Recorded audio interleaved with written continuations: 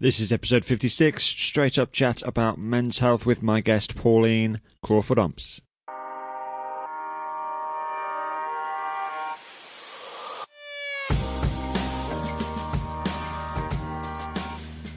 Welcome to the show. This is straight up chat about men's health. I'm interviewing influencers, subject matter experts, psychologists, specialists, people who've been on a journey of adversity. Today I have Pauline Crawford-Omps joining me. We're going to be talking about gender dynamics. Pauline has developed, through her business Gender Dynamics International, a blueprint for men and women to understand each other better. We'll get into that conversation shortly. Before we do, I want to declare the winner of the competition I ran in episode 50 of the podcast. That was with Rob Moore. We were celebrating a milestone of 50 episodes, and I'm giving away one of his books, Routine Equals Results, Plan, Manage and Master Your Diary, Time and Life. Great book, very helpful, and I'm giving that away for free to the winner, who I'm going to declare very shortly. The person who did win not only subscribed to the podcast and entered the competition, but also sent me a testimonial, which I want to read out because I was just so thankful, so grateful for these words. To the Man Bits podcast, I can't express enough how relevant the random content is and how each story can resonate in different ways. Diverse guest backgrounds and stories that hit home to those who allow it. I'm big on driving my emotional intelligence, and this podcast delivers. And there have been so many associates who I've excitedly recommended, knowing of their personal adversities. I'm not ashamed to admit I've serial binged your series, and a couple of episodes I'd happily hark back to for a refresh.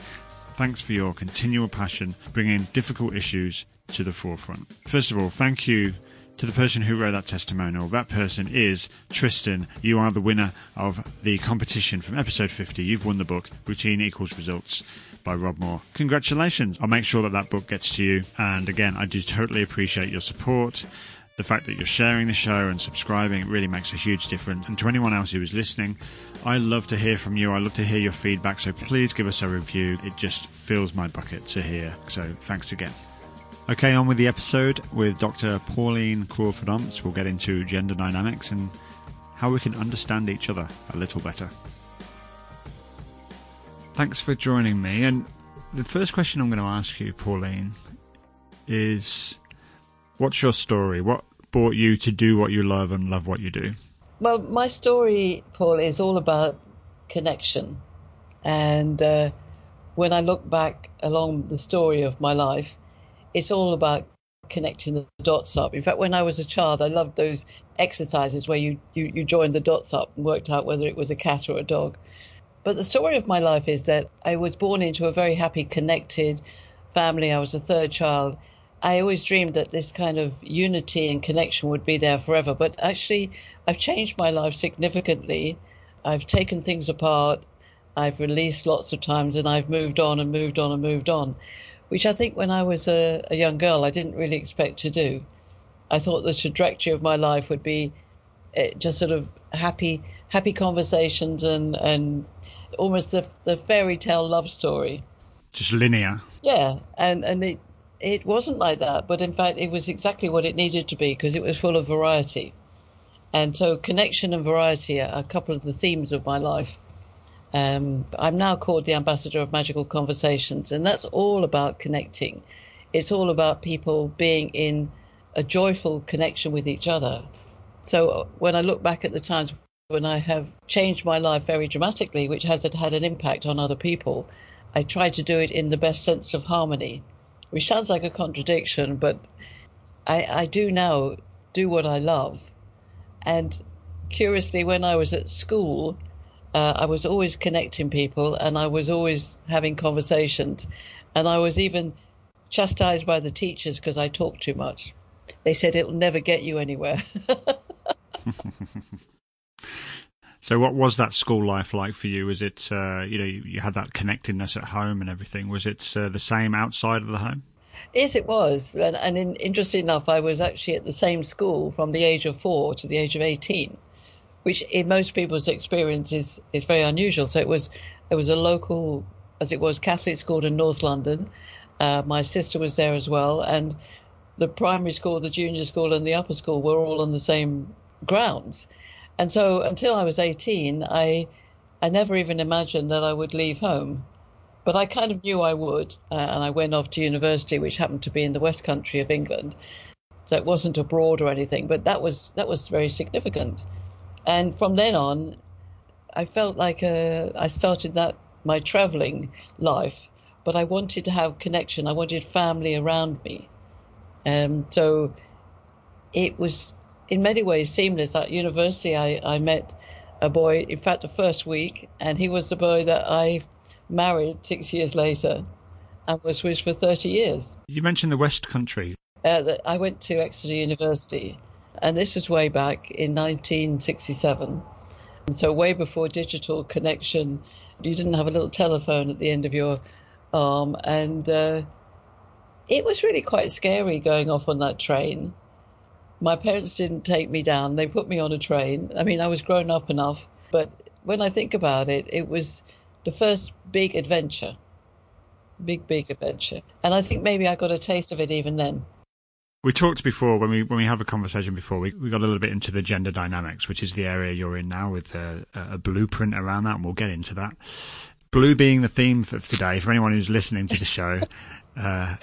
Pauline looks wonderful because she's got this blue theme of hair and clothes, and it's very peaceful, very calming. So it's very nice for the conversation. But what does gender dynamics mean? What does gender dynamics mean, just to help people really understand what that is? Well, gender dynamics is all about the dynamics. So the thing is to concentrate on the dynamics, because the word gender often causes very interesting responses. But gender dynamics is a sense of how do boys and girls, men and women, get on with each other. And it is reflective of my life, because I was a third child of four, and there were two brothers and a sister. So there were two boys, two girls. And I related to my brothers and sisters in a very different ways. And I was a bit of a tomboy, and my sister was much more of a ballerina girl. And I was curious even then about the dynamic between us. Why was I, so keen on connection, and yet I was very different? In fact, I was known as a rebel when I didn't really think I was a rebel.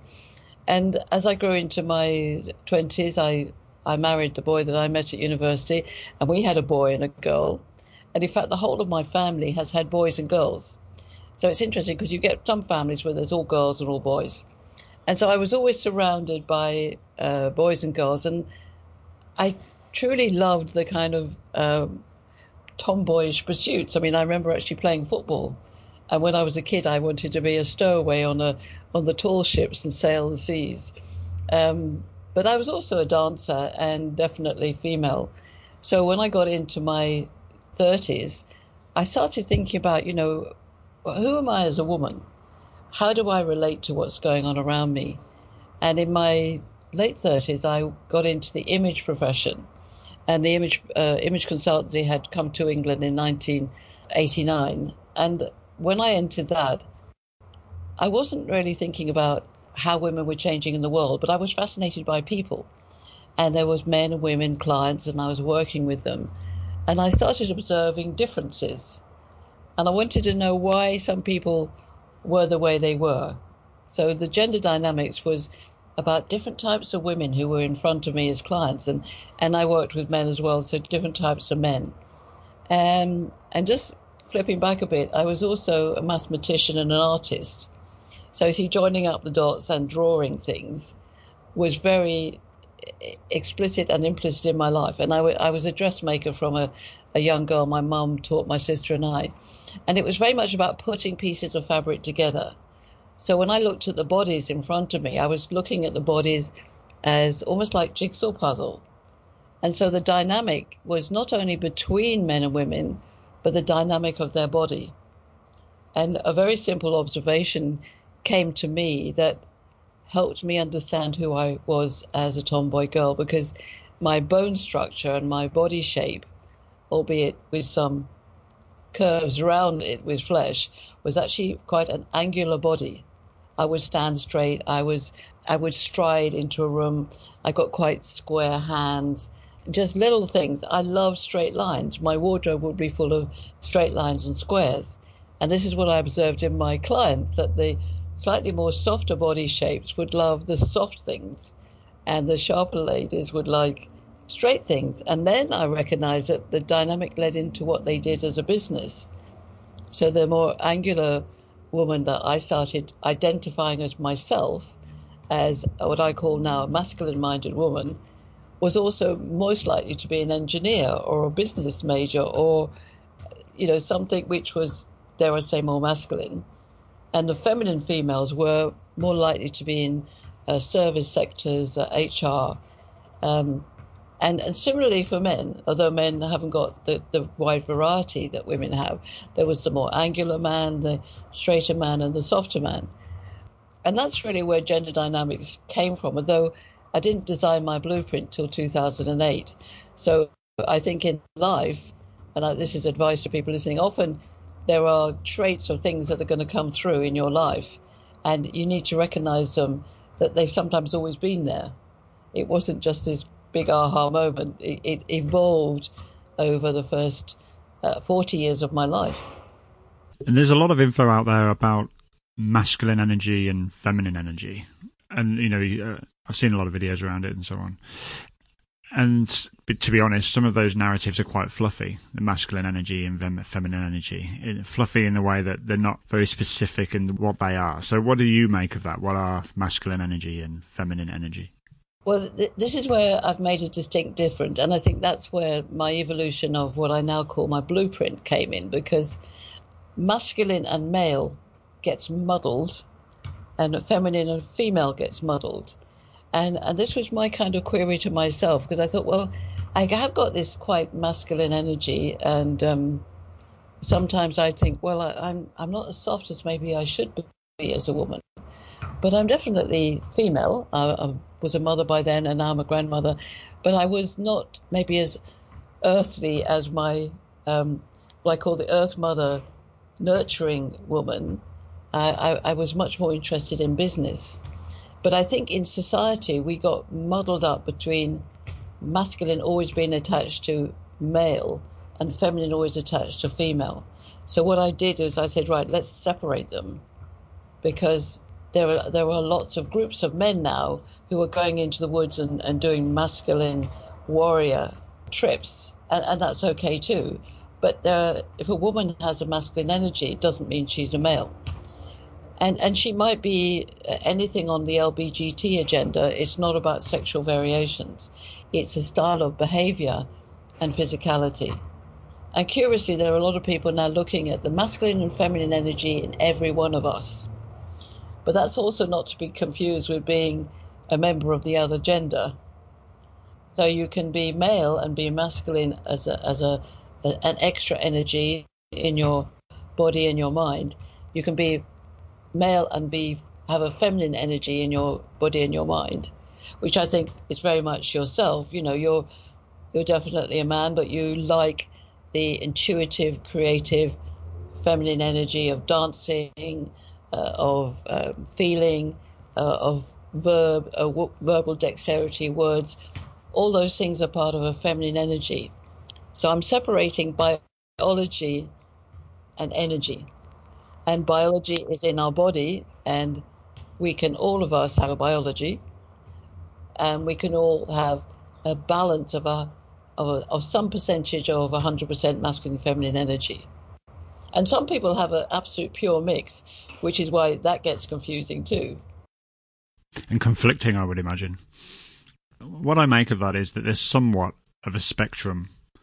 That at one end, looking at males, at one end you might have a masculine-minded male, and at the far other end you'd have a feminine-minded male, and everybody's somewhere in there, whether it be closer to one end than the other, and the same goes for females. So to give an example which might help, I often think of somebody like Nelson Mandela. I would call a feminine-minded male, but he's actually very, very manly, but has that intuitive feeling energy, as opposed to a very masculine male where you might find in a chairman of the board, often are very structured and boxed and actually geared to that job. And for females, what would be some traits? For females, their traits, the masculine-minded woman would often be quite hard-nosed in business, be a very sort of logical application, but she's still got the female ability to make relationships and nurture, whereas the feminine female will be more, in my terms, more of a sovereign character, more observing her territory and making sure everybody is okay. But again, they're all female. So the thing they have in common is that they're all relationship builders, they're all nurturers, whereas the men tend to be all singular-minded, more boxed, task-focused. So even you as a gentle-minded male is still more task-focused than a woman. I'm not much for fluffing around the subject. I like to get to the point, and that definitely comes through for me. But that is also somewhat a little bit of a left brain thinking versus that right brain creative mind side of things. So it's somewhat on the same kind of example. But I observe that a lot of people might be thinking that someone on the far side of the feminine-minded male might seem, quote unquote, a bit camp or a bit effeminate, but that's not accurate, is it? No, and you see, being effeminate, and that's where we have to be really careful with words, and so I'm being very careful about how I describe the feminine-minded man who is intuitive thinking, is, if you like, a feeler thinker, but still task-focused. He may be heterosexual or homosexual. It actually doesn't matter, because effeminism is not necessarily a baseline homosexual trait. So a lesbian who's more maybe masculine-minded will actually seek a partner who's more feminine-minded. So it's really important that people separate that this is not about sexual variations. This is about core behavior. And what I'm looking to is to find out how the dynamic works between who I am on the map or the blueprint and who anybody else is. And there's some baseline core behaviors that are different between men and women, and then there are core differences within genders which, if they're misunderstood, can cause real problems and get caught up in this sort of spiral of other topics and get into biases and stereotypes and all sorts of things. So I think in today's world it's a tricky area to get into, but I always emphasize it's about behavior and what behavior leads to communication and relationships. There was probably 10 years ago that obviously I'd been conditioned in some way to see a homosexual male as being of a sort of feminine type behavior. However, I watched the TV show that's Playing It Straight some years ago, and the winner of that show, guys would come on and they'd have one girl and they'd all date them. It was a very, very trashy show, but a bunch of guys would date this one girl, and if the girl could guess whether he was gay or not, he gets kicked off or something. But if she doesn't, the guy stays in, and then at the end, the winner declares if he is straight or gay. Anyway, the winner was gay, and because she didn't get that he wasn't. He was playing it straight, but he was a really masculine male. He was a brickie. He was a tradesman, and he said at the end, "I just wanted to debunk the myth that we're not all what you think we are. Some of us are just blokes. We just have a different sexual preference. It's very simple." Well, absolutely, Paul. And I think this is really important, because if anybody is observing couples, then in a homosexual couple, there'll always be a feminine and a masculine. And in fact, there is a lot of research now that the masculine male gay man is a very good chairman, because he has the overriding behavioural traits that a masculine male, very direct decision-making chairman of the board needs. But he does have that sense of his own feelings more so than a straight man, and also true on the female side.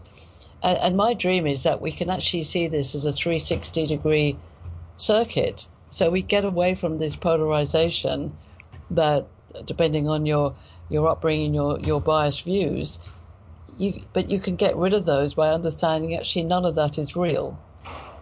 Everybody has character traits.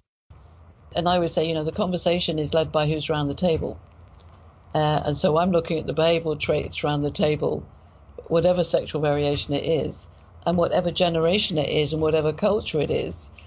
And for instance, there are certain characters on my blueprint who don't particularly like conversation.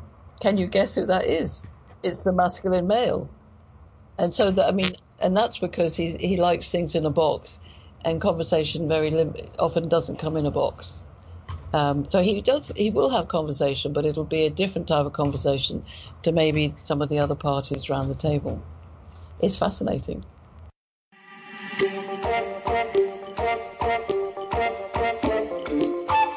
You're listening to Straight Up Chats with the Man Bits podcast.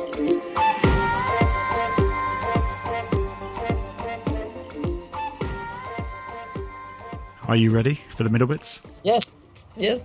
What's your number one tip for a fulfilled life? Make sure you keep on smiling, especially when you make mistakes, and take responsibility for everything you do. Sounds like the words of experience. Oh, yes. And very much led by my parents, who very much helped me understand that. Always take responsibility for what you do.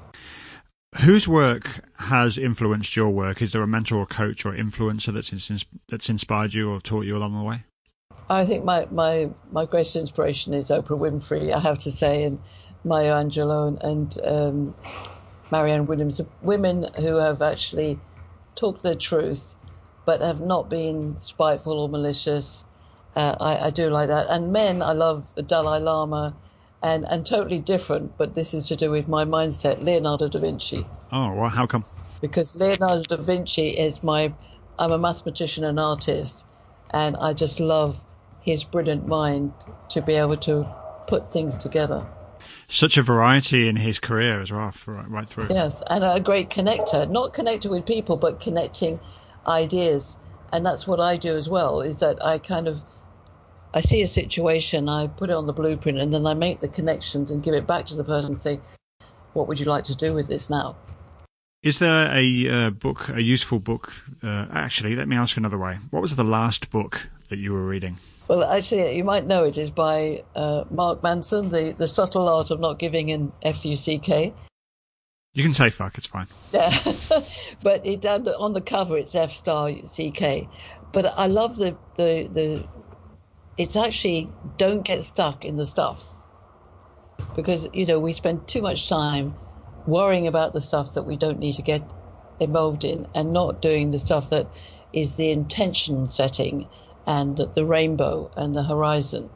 We all get stuck in the stuff. Have I got enough money? Can I get there? What is that person doing? Why are they being horrible? Why did this? All those stuff. But it's all stuff. The rainbow is where you put your intentions and you go, this is the meaning of my life, and that's what I'm working towards. So for me, the dream is to have everybody in the world understand what a magical conversation is and to practice them every day. Because why do you want to live in a world of fear when you could live in a world of love and magic? And I don't mean spooky magic, I mean just imagine, using your imagination, your curiosity, listening to people, sharing, and believing in the unknown possibilities that there are. And which some would describe as just being authentic, but it seems that word is almost lost now in the narrative. Magical, it sort of appears to be something that we don't quite understand. Well, I think another word that for me comes into authentic is being genuine. I believe you can tell when somebody's being genuine, and that for me kind of equates to authentic, because they do smile at their mistakes and they do understand responsibility. So if something goes wrong, they can say, wow, that was my mistake and I'm sorry. Or I made that decision for that reason, and then in the moment it was right, or maybe I need to change now. So they can look realistically at who they are. So they don't have to hide. So if you're being authentic or genuine, you don't need to hide. Now, I don't get it right all the time. There's sometimes when being totally honest with yourself is a journey. But I strive to do that and to recognize that every day is different and every day is learning, and I may still have another 20, 30 years. I've still got a lot to learn. As do I. You've mentioned intention, which is perfect, because my next question is, if there was one word you could choose which sets your intention for, let's say, the coming 12 months, what would that word be? Abundance. And I think abundance is a very again, a concept that not everybody understands, that it's not about abundance just coming to me. It's about giving and receiving. So if you use the metaphor of a table of abundance, you don't go to the table and take what you want before you've put on the table what you have to give. And the idea is you put your natural gift on the table, and then you seek to receive something that you need, that somebody else has put on. And that's what the truth of abundance is, instead of this, well, I did that, so you this. And that kind of conditioned supply and demand is not what it's about. It's actually just giving because you have it naturally to give, without question and without condition. That's a wonderful descriptor of that. You made it through the middle bits, Pauline. Good. I can imagine a bloke, a fella, a guy sitting and listening to this conversation and saying to himself, what the hell are they talking about, feminine, masculine? I'm a man. There's no feminine in me. So how do we debunk that stereotype that we're all buying into, because it comes from a very, very young age, obviously conditioned over many years. So how do we debunk this myth? Well, I think it has to be through listening without prejudice and having something constructive to take your thoughts forward. And this is why I created a blueprint. I mean, the blueprint is very practical. It's an actual physical blueprint, so you can track yourself on it. There are traits. You can track your communication on it. It gives very simple ways of understanding the major differences between men and women. And interestingly, I'm now set out to interview men, to ask men exactly this thing. What is the world doing to you now? What do you see the world? What are the major headaches or obstacles? What are the plus points? What's the Me Too movement done for you or not? Will you advocate women? So having worked with men and women for over 30 years in the corporate world of UK and Malaysia, now US, I really want to understand what men are about in absolute unconditional honesty. And so I'm recording interviews so that men can actually share. And the ones I've done so far, mostly it's I just want to have my say, not with any anger, but with, I'd like a simple life. To be honest, most men want to be able to admit to their emotions, want to have a simple life, would like to get past, do women understand me or not? And there's some very simple things that I can share with them. And then the blueprint will also be shared with women separately, so that they also have a possibility of understanding what men are about by listening to these interviews. So for the man who's standing there going, but, I'm just a good old-fashioned man, that's fantastic. Share your thoughts. The interviews are not intimidating. It's really a point where I think in the world women are not listening to men truly, and men are not truly saying what they feel, because they feel slightly intimidated by the world we have. And therefore for them to go off to the cave or the wood or the tiger pit is a way of releasing that, or the shed. And women are the same. There's a lot of women who are doing goddess work and feminine, and some of us, we need that. But the coming together is important.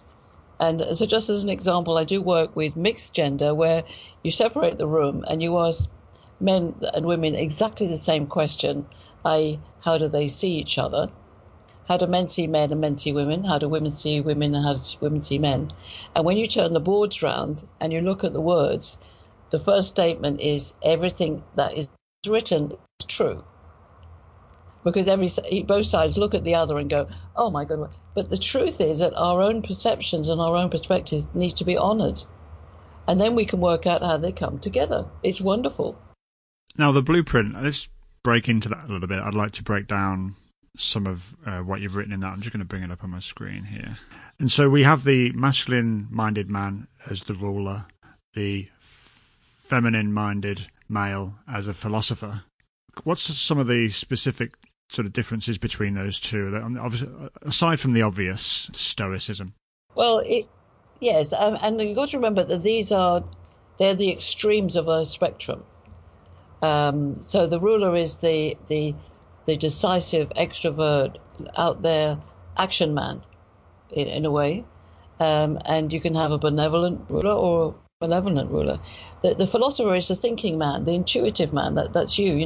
You would be concerned more with feelings but you're still a male and you're still on the same spectrum as the masculine male. So there may be times when you whiz up to that side, and sometimes you might be in the middle. But if you were in a room of 90% masculine males and they're all hard out there being warrior, you might find that challenging. I do find that challenging. Yes. And this is where it's good for men, the masculine male, to understand that the feminine male is a man. He's just as manly as any of them. He just has a different energy. And it's not being effeminate. It's not being soft. But he may feel intimidated by that extroversion. Because even if you look at extroversion and introversion, those in any person can come into conflict. Because the extrovert says, oh, for goodness sake, get out there. And the introvert is going, no. Because inside, he or she is going, quaking in their boots. And that's okay. It's not, we've got to get past what is a good trait and what is a bad trait. Traits are traits. If you use them badly, then they're bad. If you use them well, they're good. I take great pleasure, actually, in when I say a moment ago, a struggle in a room, full of masculine-minded males. I actually enjoy the dynamic that I bring into that situation because I find myself, I have the ability to just be myself. I can be myself, and I find that works really well because guys actually respond to that. Masculine-minded men are as emotional as feminine-minded men. They just maybe struggle a little bit to show that, but actually I believe that FMs, let's call it, have a good influence on the MM in that respect. Absolutely, and this is one of the reasons that I'm doing this work with men, because I want men to understand they're all men, and the world is changing. That's the other thing, is the world is changing to be more fluid. I mean, if you look at technology and entrepreneurship and enterprise and the way business is across the world, you've got to be more fluid and flexible. And so the MMs, I think, sometimes are afraid of their own limitations. And the confident FM like you and others that I'm now meeting, I'm encouraging them to go out there and really talk to the MMs and say, it's okay. This is okay, to be able to express your feelings. They may not want to do it as many times as you do, but the reason that you can do that now is your confidence, which you didn't have in the past. So if you reflect back to a time when you didn't have that confidence, then it was intimidating. Now it's a value add. I have someone to thank for that because two things, actually. The first thing is a thank you, but the other thing is how MMs, I think, are probably the worstly impacted by what I'm trying to do, which is reduce suicide. But the first thing is the thank you is a guy I met in Christchurch, probably as I was going through a bit of personal development. And I'm going to say his name, Mark McKenzie. He's a legend in my world. He's a great friend. I was introduced to him, and the first thing he did was came up and gave me a huge bear hug. Just gave me a massive hug, and it was just a genuine hug. And I thought, oh, I've never met the guy, and he was just so warm and loving, and we are great friends, and we'll always be great friends. But it made me realise that, because I felt so connected to him, it made me realise that, yes, that's the kind of guy I am. I'm a hugger, and it just helped me sit more within the comfort of myself, and I have a lot to thank him for in that respect. The other thing, is as you talk about masculine-minded men, I think they're the ones that struggle the most in terms of being connected with the feeling, emotion, and that's why I think we see such high suicide rates. It's a real shame, but I think it's probably the guys on that end of the spectrum that perhaps suffer the most into that, because FMs maybe can articulate what's going on for them a little better. What are your thoughts? Well, I think what's happening now is as an FM becomes more confident, he gets past that. When he's not confident and he's being run down by the MMs, then he might commit suicide. But the MMs need to be encouraged to do the hugging, to do the sharing, but understand they are more boxed and more rigid. So maybe it's a very focused way of don't put them out in the limelight and say, have a cry. But what's fascinated me with the hugs is men are hugging each other more, and I think that's really good. Because in some cultures, men hug anyway. But like in the UK culture, men used to never hug. But I observed my brothers now hug, and they would hug my father when he was alive. And that only happened in the last 2 or 3 decades. And I thought, oh my God, that is so good. And my son, who's 40, he will hug, my son-in-law will, and their crowd. So there are more hugs. And I've noticed that when people now greet my husband now, my American husband, they'll give a hug. And for some men, they don't know how to do it. But if another man has the confidence to do it, they love it.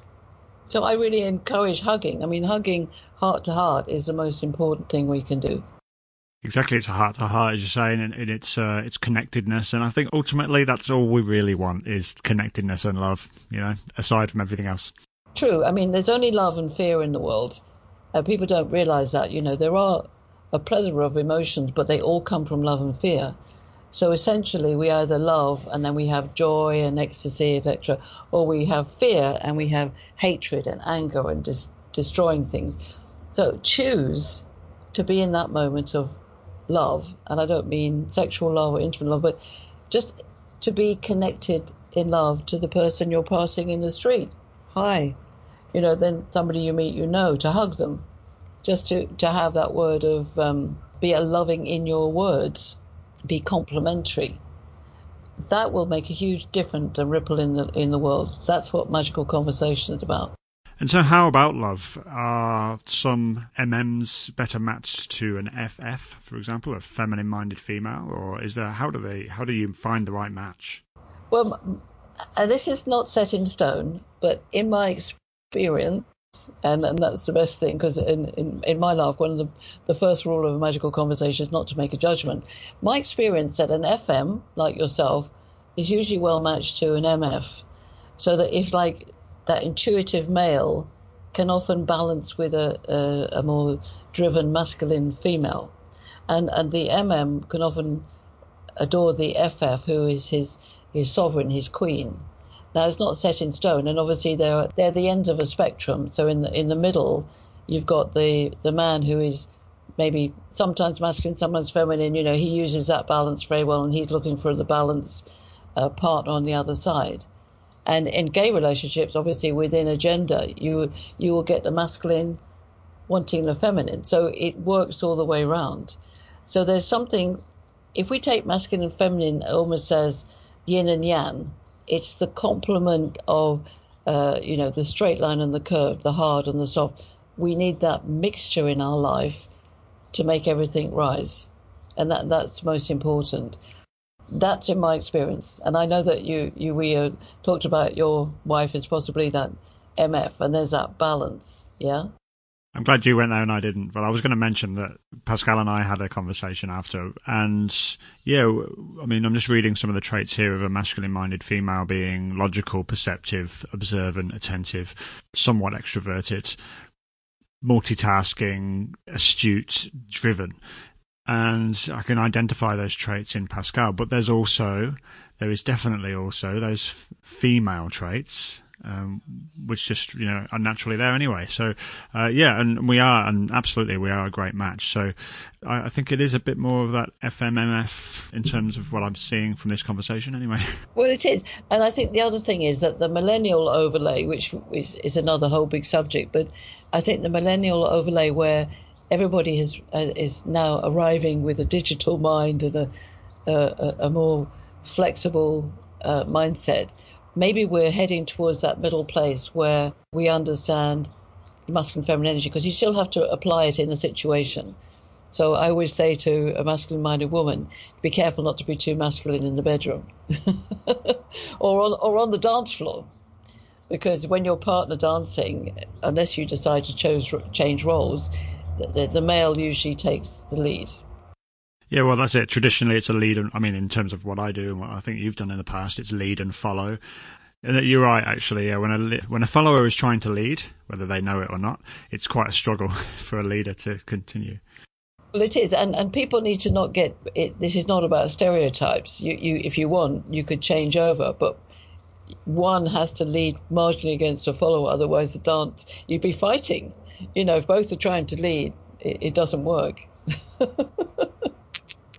If anyone's listening who is a dancer or knows me through dancing or anything, I would implore you, I would encourage you to go and learn the opposite of your natural way. So I'm a dance lead, obviously, but I learnt years ago how to follow because I teach dance as well. So I learned all the follow steps, and I'll tell you that opened my world on connectivity with my dance partner because I understood how they needed to be. I stepped in their shoes, so I had this real empathy and understanding for what it felt like to be a follower in the dance tradition.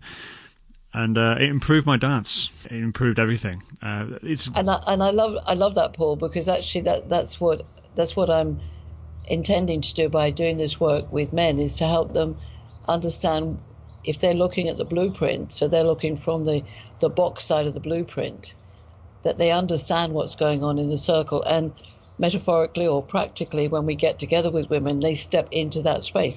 They understand what's on that other flip chart over there, and why the women have written that, and vice versa. And we get past some of these very simple things that really make a difference. As we're coming to the end, there's one or two things I just would love to pick your brain on. And one of those is, with this power, with this knowledge of the gender dynamics blueprint, what can, maybe let's take an example. So what could a guy do if he recognises that he's at one particular part of that spectrum, MM to FM, and he also sees that he has a partner who might be somewhere on there? How can he better connect with that partner? How can he understand them better? What could he do?